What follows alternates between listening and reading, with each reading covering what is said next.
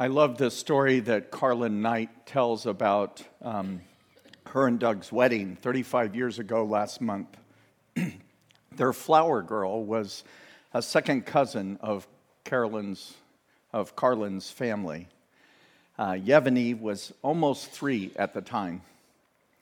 Her participation meant a long trip from Sonoma County all the way to Bakersfield, but it included a brand new sparkly dress for the occasion. After their wedding and honeymoon, Carlin joined Doug in Santa Rosa, and within a few months visited her aunt's home where she met up with Yevgeny. She asked, "Do you remember me?" And Yevgeny looked up and said, "Of course I remember you. You were in my wedding."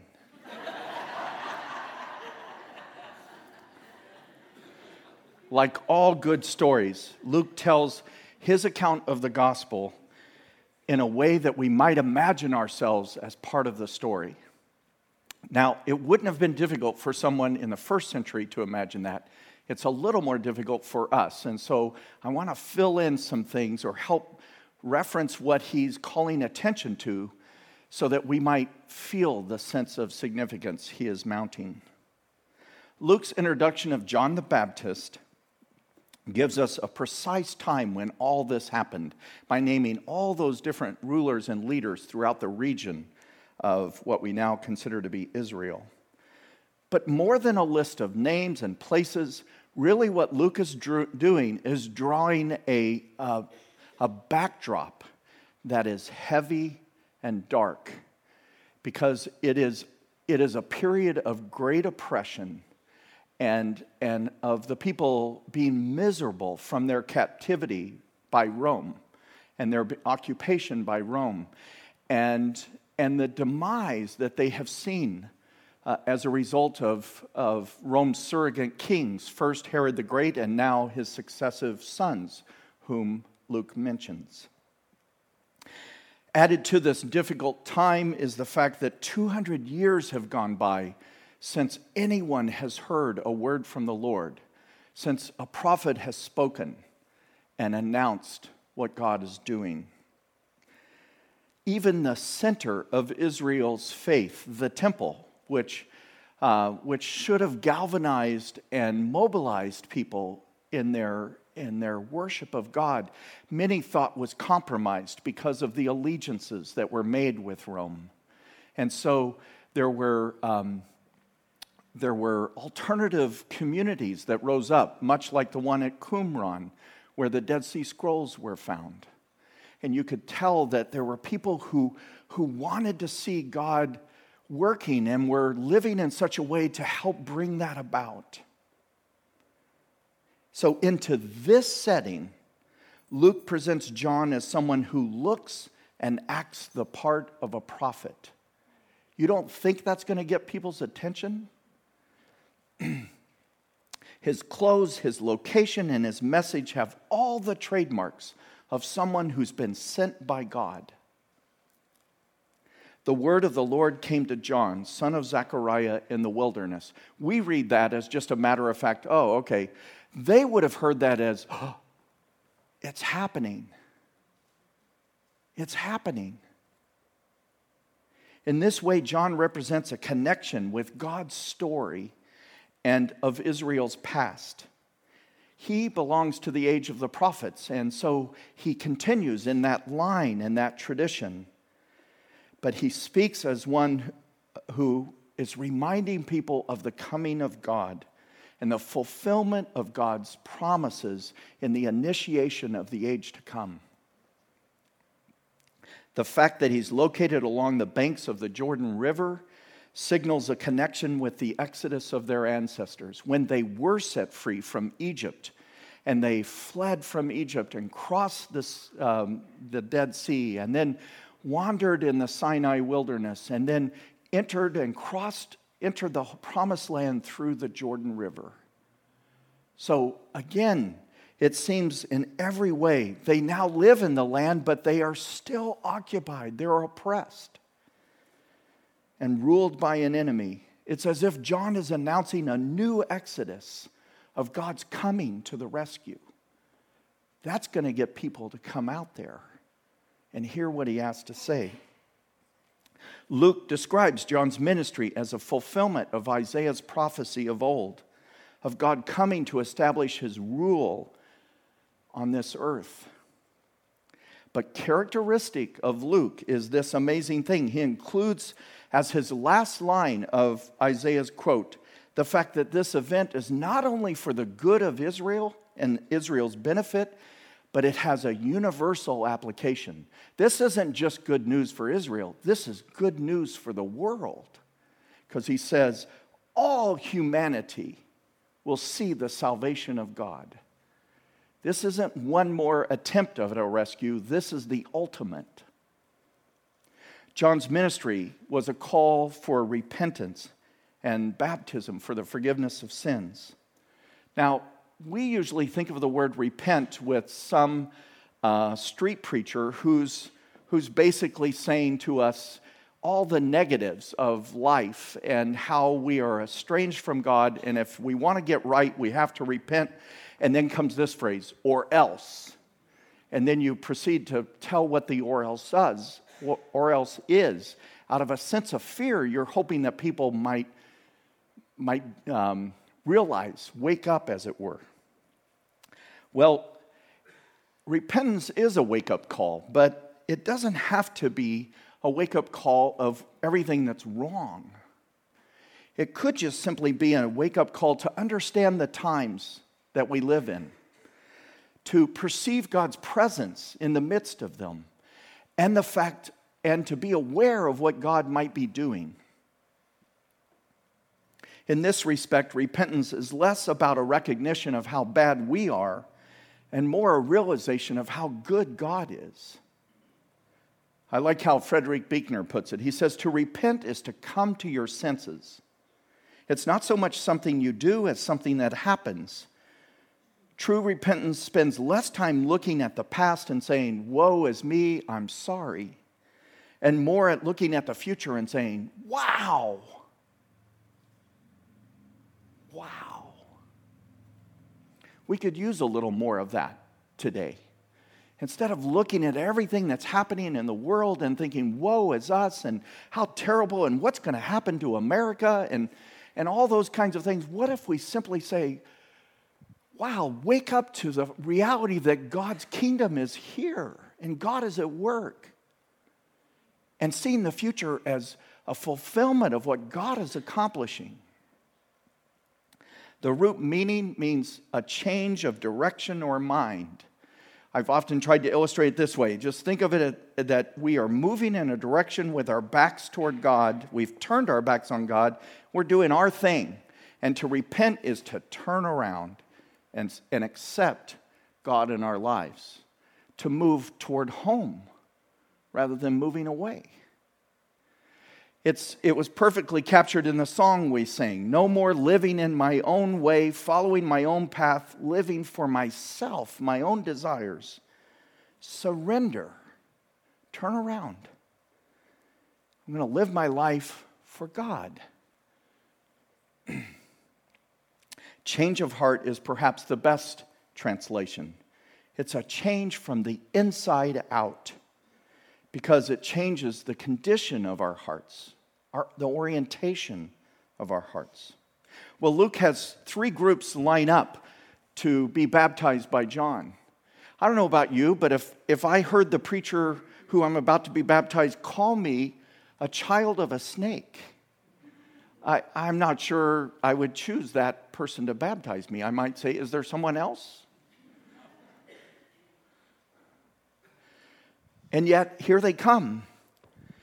And the first group are already insiders. They're the kind of people who remind me a lot of people today who feel no need to repent. We have Abraham as our fathers. God's already chosen us. Well, what's wrong? Why do we need to repent? And how many times I've encountered people who, if they say, how do I become a Christian?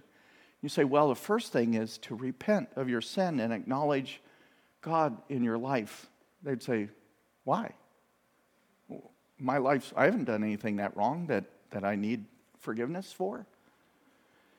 And the worst thing we can do is say, well, let me tell you how bad you are, you know.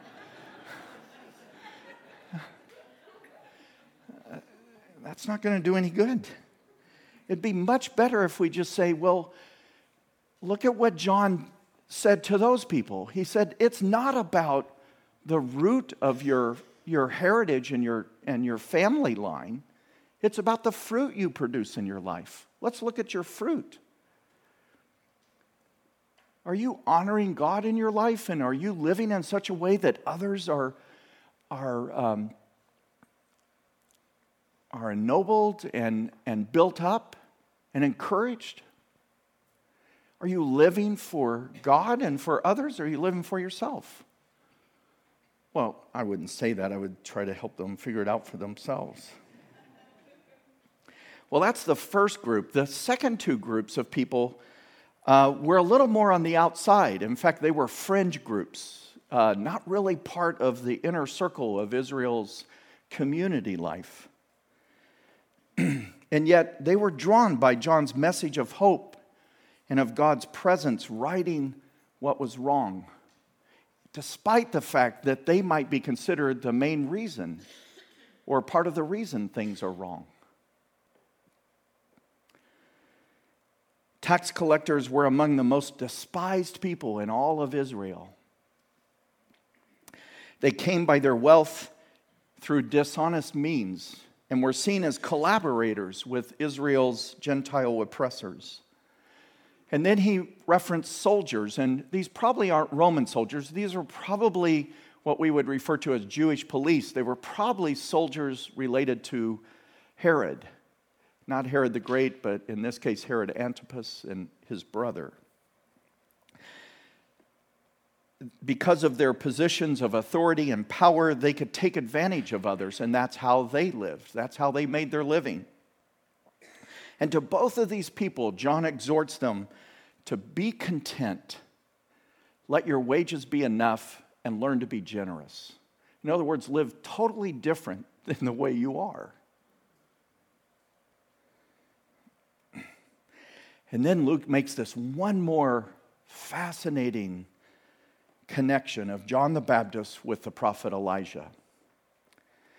During a time of religious and political compromise, Elijah stood against the wickedness of King Ahab. You probably know Jezebel more than you do Ahab.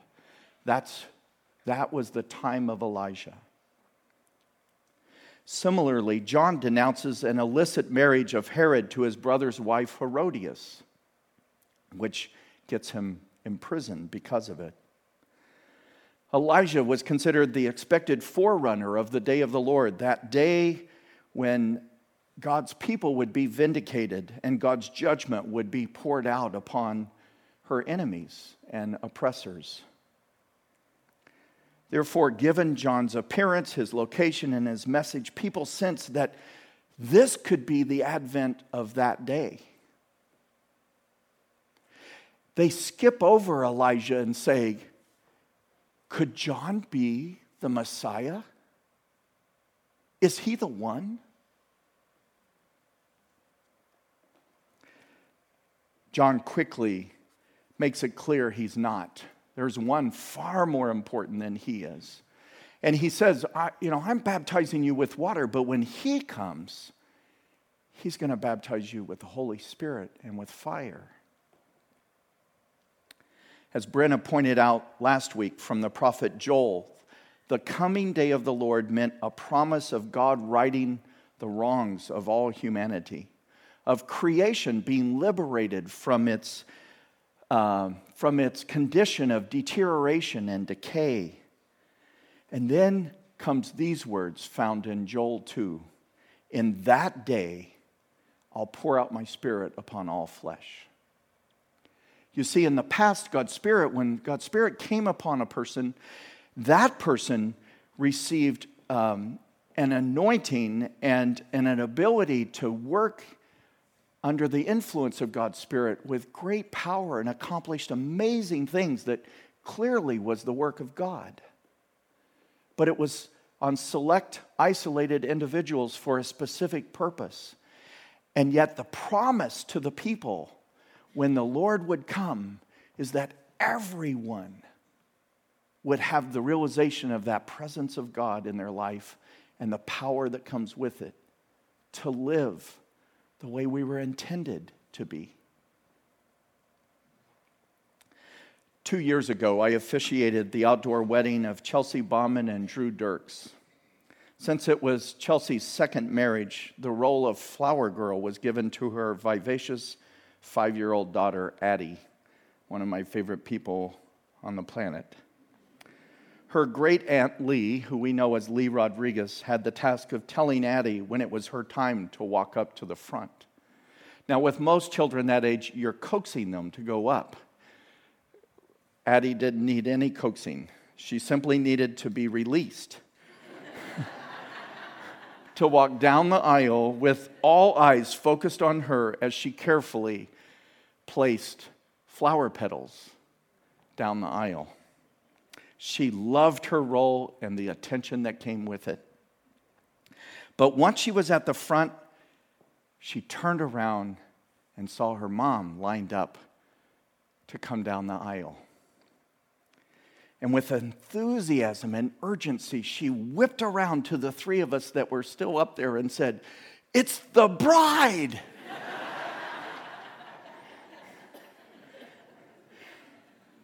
Now, she knew who it was. She could have easily said, "It's my mom." But she also knew the significance of the occasion and what it was all about. And she was celebrating. This means something. That's exactly what Luke is doing in chapter 3. Luke gives attention to the one who comes before him, before Jesus' entry into the world. And he tells of the response of all those who have assembled and their high anticipation and excitement with what this means, that God is coming. And when people wonder if John himself might be the main event, he says, no. It's yet to come. And then when Jesus arrives and he's baptized, there's not the same attention given to him as there has been to John. But Luke draws attention to him with childlike excitement and seems to be saying, "It's the Messiah. Don't you get it? Don't you see what's happening?" Of the 4 gospel accounts, only 2 have genealogies, Matthew and Luke. Matthew begins his gospel with a genealogy and starts with Jesus and then goes all the way back. Starts with Abraham and leads all the way up to Jesus. So he sort of sets the stage of the one whom God chose to fulfill his purposes through is fully revealed in Jesus. Luke, his genealogy appears at the end of this chapter, at the end of what we've just read. It now is a genealogy starting with Jesus and goes back through David, through Abraham, all the way to Adam, and beyond Adam to God.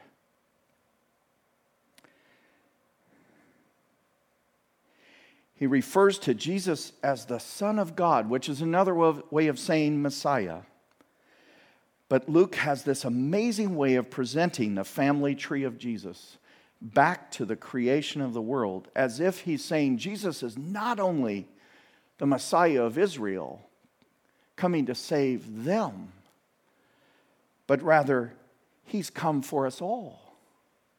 He's the Savior of the world.